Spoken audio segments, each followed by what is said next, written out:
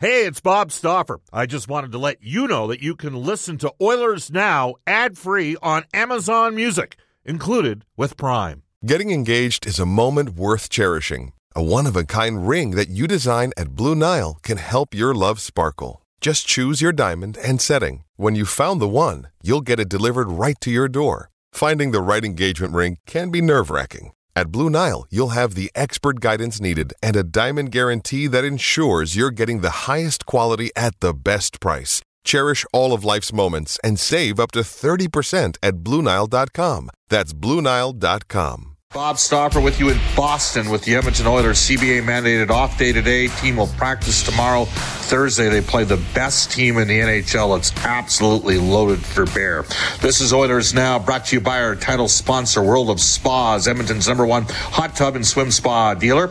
The ideal place to start your daily vacation. Momentarily, we'll go on the River Cree Resort Casino hotline, 780-496-0063. The River Cree Resort Casino open 24/7, 365. Excitement. Bet on it. Keep texting us. Lots of texts coming in. Frank Cervelli talked about the asset requirement to procure Matthias Ekholm. What will that trade look like in 18 months from now? Overwhelming support for that trade from the Oilers fan base on the Ashley Fine Floors text line today. Get the new floors you've always wanted with Ashley Fine Floors, 143rd Street, 111th Avenue. Open Monday to Saturday. We'll tell you, guests on the show receive gift cards to Japanese Village, Edmonton's favorite, Teppanyaki steak restaurant. Come in and check out their new location at 3975 Calgary Trail. As we head off to the River Cree Resort and Casino hotline, and we welcome back to the show. We try to do this every couple of weeks, get somebody from Oilers management on the show. Our Oilers Now headliner today is presented by Wilhauk Beef Jerky. It's the best you've ever tasted. Search for Wilhauk, Wilhauk today. It was good to see our next guest in Buffalo last night. We welcome back to the show Oilers Director of Pro and Assistant General Manager Brad Holland. Hello, Brad. How you doing? Not too bad, Bob. How about yourself? Not bad. It's windy here in Boston, but it's not minus 15 like it is in Edmonton. You got a deluge when you flew home after the trade deadline. Has it eased up a bit in TO, or are we still going to have some unseasonably cool temperatures in Toronto when we get there after the game in Boston? Surprisingly, we almost couldn't get out. They let us sit in the tarmac for a little bit, and when I got back, there was about a 45-minute line for taxis. I thought we were in the middle of winter. 2 days later, the snow was melting, and today I went for a walk, and I had to take off my coat because it was too warm. I don't know what's going on here, but I'll take it. All right. You're in, well, let's get to it. The NHL trade deadline has come and passed. We just had Frank on the show. We have Frank on Tuesdays and Elliot on Fridays, and they're two of the most plugged in guys in the business. A month out, I think many people thought it was going to be a buyer's market. But about 2 weeks out, we started to see a lot of significant players moving, maybe well ahead of the deadline. Was this a surprise to you at all, Brad? Yeah, absolutely. I talked to somebody that I trust, somebody like you said, plugged into the league, and it was after the deadline. He said that he had never seen anything like that after covering the league for 30 years. I certainly haven't, and I don't think anybody expected it. It was certainly exciting, though. I mean, I even enjoyed it. I remember when I was younger, the trade deadline was always exciting, and it was usually disappointing. This one lived up to it more. The Oilers stepped up and made a significant deal. And I love Reed Schaefer. I love the pick. I thought Tyler Wright, I thought that was a courageous pick by Tyler late in the first round. A lot of people thought that Reed Schaefer was a mid-second rounder. I know what I saw during the course of the Edmonton-Seattle playoff series. I saw a guy that was a unicorn in today's game. We don't see a lot of big, tough, physical forwards with an impetus to play the game a certain way. And I thought that there was some skill there for a guy that size. But there's an old saying, Brad, you got to give to get. From your perspective, and I know you guys were monitoring a lot of defensemen and constantly keeping an eye on Arizona. Why do you think Matthias Ekholm ultimately was the right piece for the Edmonton Oilers? I think he checked, like Jacob Chicken, he checked a lot of boxes. We were close on a number of players, but the ones that we were most interested in were players that we thought could fit our system, could help us address needs that we maybe couldn't address internally, at least not for a little bit. Players that would make an impact today, and then players that would be around for a while, that become part of our culture and could do so, on a team-friendly deal. On some of the free agent deals that you have to sign, and you're competing against 7-8 different teams, the prices get goofy. So this was an excellent player. This was and I think maybe one of the things that we underestimated, and we've seen up close now, is just how good of a person, how good of a leader, how good of a mentor he is to our younger players, even to our veterans. This is a player who's been around a long time, who's played 70-some-odd playoff games. He's seen everything there is to see at the National Hockey League level, and he's able, not to the level of Duncan Keith, because nobody's the level of Duncan Keith, but to impart some of those things that he has learned to our group. And we thought that was going to be invaluable, and we didn't realize how much he would do. In game one, you could watch the game, he was directing traffic on the ice, he was talking on the bench.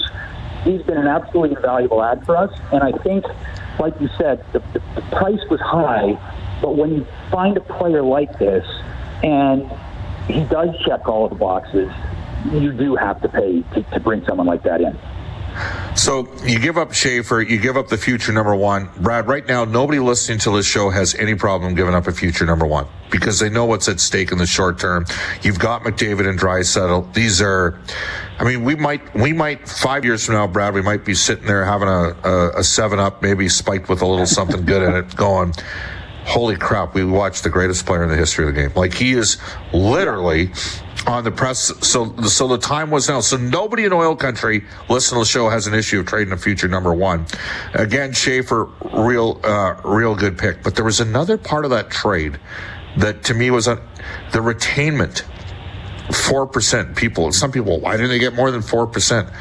But that a lot, and it spoke to maybe the collaborative effort. Maybe you can shed some light on this. You got Bill Scott overseeing the cap side of things. That was an important $250,000 that the Preds retained, wasn't it?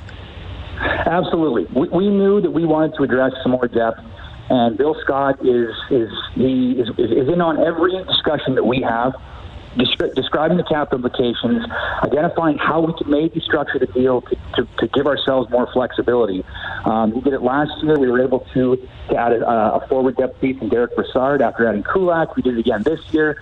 And we're hoping that this it creates, not only does it give you more depth, and that's a trendy word, but it creates internal competition. We now are going to, when Evander Kane comes back, we're going to have serious and hard discussions about who to play. And that means that anyone who gets in the lineup is never going to want to come back out. And it's going to create this, internal competition that the players themselves are going to raise their game because they don't want to be sitting in the press box. So we think that addition, and it was made absolutely possible by the retention, is going to make us a better team. And little things like that in the salary cap world can be the difference between winning and losing.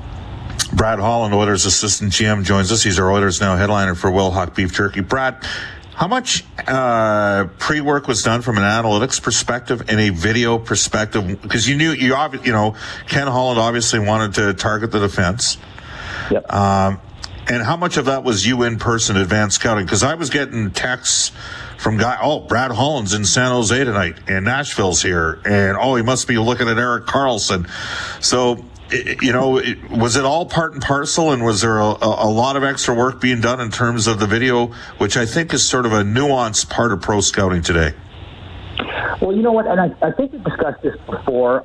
We kind of have an ebb and flow to the season. Early on, you have a wide funnel. You're putting players into a big basket, and you're saying at some point in the next 6 months, next 12 months, including free agency, some of these players that might shake a free, might become available, and they could help us. They either fit our team, they fit our structure, they fit both, they fit a need. So we're really drawing from a wide faucet. So then as the season goes on, you're kind of like players will get signed, players will get traded.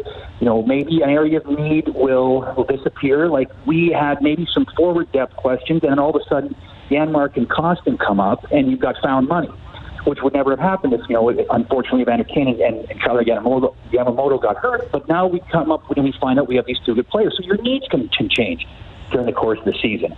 And then other teams can play their way in, play their way out. So you resist the urge to run around and chase these guys until you get into probably the January, February, March area. And that's now where you need to be in the building seeing what is he today. Are we trading for an idea of him that we see on video or that we thought he was before? Or are we trading for exactly what this player is today? And the only way to figure that out is to sit on them and watch them. And we had unbelievable organizational pickup. People who wouldn't normally be on the road. We knew this was a very important trade deadline. Everybody got out, and we had multiple eyes on every one of our prime targets. And I think that really helped us because in the deadline room, the war room, everybody had an opinion. Everybody was able to weigh in. Look, I saw this, I saw that, I didn't see that, but I didn't see him as much as you. So it created great conversation. I'm a big believer that the more opinions you have in the room, the better off you're going to be. Yeah, well, and there's nothing wrong with having a difference of opinion on some matters as well, Brad.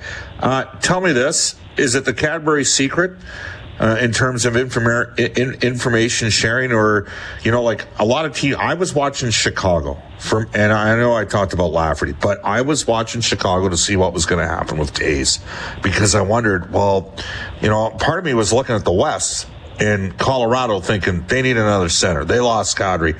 Would Toews make sense there? Would O'Reilly make sense there? And to me, everything got going when Toews announced that he was done for the year. And then, boom, the Leafs went and got O'Reilly. Brad, to me, that's when what got real in a hurry. Well, I've thought a lot about this, and I think the quality of player available this season was very unique. I mean, you look... last year you had a number of good players move teams. This year you had 4 or 5 times that, impact makers at every position. And I think, one thing we do, I think every team does, nothing that we do that other guys aren't doing, we look at the market. What market are we in? And who might be competing with us in that market? Well, you start counting and say, well, there's 3 guys that we think are impact guys, but there's 5 teams in this market. And, a top 6, a team in the top 6, they're saying, there's 5 teams, there's 5 players, but there's 8 teams. I think it really got going when Bo Horvat moved to the island. And this was a team, I believe, out of the playoffs at the time. And I think it signaled to the East. Everybody perked up, like, wow, if they're going in, well, we better too. And everybody's chasing Boston. So I think the 2 things that kind of came together, the quality of player, the Toews, the O'Reilly, these are generations, Stanley Cup winners, individual Conn Smythe winners. And that, I think, was unique, but then the markets were unique. The West was quiet. I think everybody was waiting to see what would happen. Whereas in the East, it just went off. And it's like dominoes. Boom, boom, boom, boom, boom, boom, boom. There were a couple small deals in the West. I think ours, the 28th, preceded by Niederreiter, was a good move in Winnipeg. Barbashev, these are good players going to good teams with cup aspirations. And then I think the West slowly picked up, and then the markets were going there. So you had to jump in. And I think it became a seller's market because of the quality of player, because of the keeping up with the Joneses mentality. And everybody got in. And then I think, it was interesting. Did you watch the NBA trade deadline? Yes. Bob? Yeah. Yes. It was remarkable how many picks were being traded. And I thought, there are managers look at that and see, if they're doing it, then you can't be crazy to do it. But we have always, I think, valued our picks because we've seen the Renes in the 7th round, or the Datsuk and Zetterbergs, or Points and Kucherov, Palat in the 7th round. We hold this idea that those guys could become available. So the draft picks we hold are really valuable. But as the NBA became more analytical, as the NHL becomes more analytical, you start to see this theory of the time value of money. I think Julian Brisebois came out and said it. He nailed it. The picks that I'm trading today won't help me win a cup for this team. So I may as well take those uncertainties and trade them for a known quantity. Well, a team that doesn't need to win now, that doesn't need money now, they'll take the uncertainty. That's great. $1 now or $5 later, great. But it could be $1 now or $0 later. So to Julian, teams that are loading up trying to win, they're better off taking that uncertainty and cashing in for real dollars today. I think that's where the evolution, you look at the teams that spend first-round picks, a lot of them have very, very mature analytics departments, Boston, Tampa, Toronto, Los Angeles. These are teams I think that are starting to see the draft is inherently uncertain, and if we can take picks and turn that into value for our team today, especially when you have someone like Connor and Leon, it's like, as Julian said, it's a no-brainer. Well, from 2005 to 2013, Brad, there was a study done that said after draft slot 24 in the draft, after the 24th overall pick, you have a 2% chance in drafting a star player, which is a top 6 forward, a top 4D, or number 1 goalie. That's 1 out of every 50 picks. So, and I know we've discussed this before. Which is almost blind luck.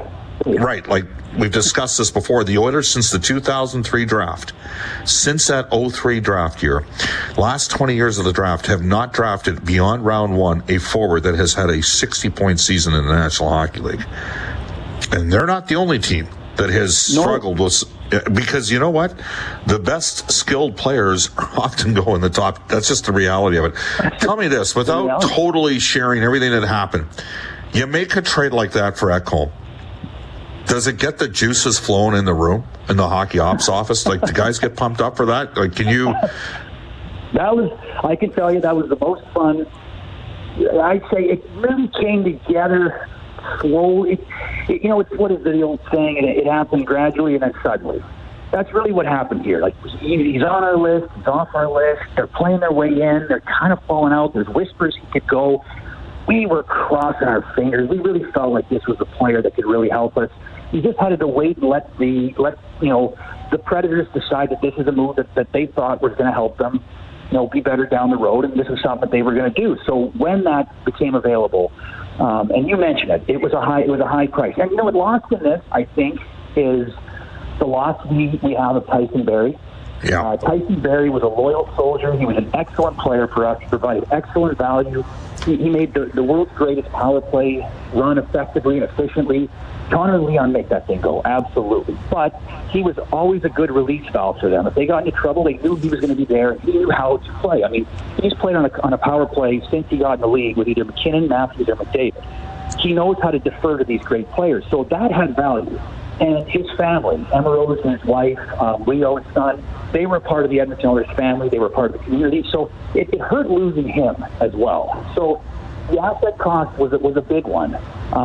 But it was something that we thought, and to answer your question, we thought was going to make us significantly better. We saw him as a difference maker, and when we almost couldn't believe it when we agreed to it, and then it was very exciting. It was a jubilant feeling because I think this is probably the most significant trade acquisition of Ken's time in Edmonton and definitely my time in Edmonton. Brad, final one for you. Under Jay Woodcroft, Edmonton has the best points percentage of any team in the West. They've been the highest scoring team in the NHL since Jay became the head coach. The power play is the power play, but the 5-on-5 scoring's dramatically improved. There's been one area that's struggled. It's penalty killing. And when a coach comes up with solutions as to how to improve 5v5 play, I'm thinking it's personnel related. How different was that part of the factor in the combination of Ekholm and Bjugstad, getting that size and lankiness and how we now kill penalties and another right shot to take some draws, even though he's not killer on it statistically. They recalled Desharnais, a month and a half ago. He's going to play game 21 on Thursday. You get Ekholm, Desharnais 6'6.5", Ekholm 6'4", Bjugstad 6'6". Was that part of the targeting? Was this would help an area that's been a little bit of a trouble spot for the Oilers? Absolutely. I mean, I've listened to you for months now, highlight, everything we've been doing well. We know internally that we have to have a better penalty kill. This was probably the biggest focus. I think we could have probably pulled the trigger on a more offensive player for our bottom six or even our top six, but I think that was identified as maybe a bit redundant. This was an area of need. These are players that do this for a living. I think Bjugstad was in the top 25 or 30 for forwards on the penalty kill. Now you can say that's because he's in Arizona and he's not competing with really, really good penalty killers, but they also trusted him to do it. And it's not an easy job, especially when you're under siege all night. And the face-offs was something that we identified. When it's very different. If you're the first-line center in Arizona, the second-line center, if you played most nights, he's taking draws against Bo Horvat and Jonathan Toews and Ryan O'Reilly and Patrice Bergeron. Well, if he's your fourth-line center, he's taking those draws in the penalty kill, but if he's your fourth-line center and he's taking it against the other fourth-line center, we thought he might be able to have a little bit of a bump. I mean, you saw last night, what was he, 10-0 in face-off system? I think. He went 10-0 last night, yes. Yes, exactly. So that's definitely an aberration. Not even O'Reilly or Horvat go 10-0, but he had a really good night. And I think he's going to slot in well because he was playing high minutes against dangerous competition. Well, now we're going to ask him to do a little bit less, but to just keep doing what he's doing. I think I saw last night a couple times where he showed the length of his stick is incredible. He takes 4 or 5 hard strides. Even if he's 10 feet behind a guy, you can reach in and disrupt the pass. He did 2 or 3 times. So definitely, the thought was we have enough offense. I think we're turning towards, if Kane wouldn't have gotten hurt, 5 30-goal scorers, 3 40-goal scorers. We have goal scoring. I think now adding Bjugstad, all 6 of our bottom 6 have 10-plus goals. Costin, Ryan, Fogle, McLeod, Bjugstad, and the last one I'm losing. But I think we're now... Mark's on pace for 10. He's at 6. He's at 6. So we've got players that are scoring goals for us. We wanted to prevent a half goal or another half goal or a goal a game, and these players excel at it. I think Ekholm's +6 in 4 games. He had a 7-2 even strength goal share. Bjugstad's 1-1, but he scored a goal for us. He goes to the blue paint. He shoots from the slot. These are additions, I think, to help our defensive game. Brad, great stuff. Appreciate the time. Thank you for giving us the insight. Thanks, Bob. Talk to you soon. You bet. It's Brad Holland. He's our Oilers Now headliner, brought to you by Wilhauk Beef Jerky. It's the best you've ever tasted. Search for Wilhauk, W-I-L-H-A-U-K today. Still to come, the Oilers Now prospect report, this day in Oilers history, and we'll get to some of your texts. Off to a global news weather traffic update with Kevin Robertson.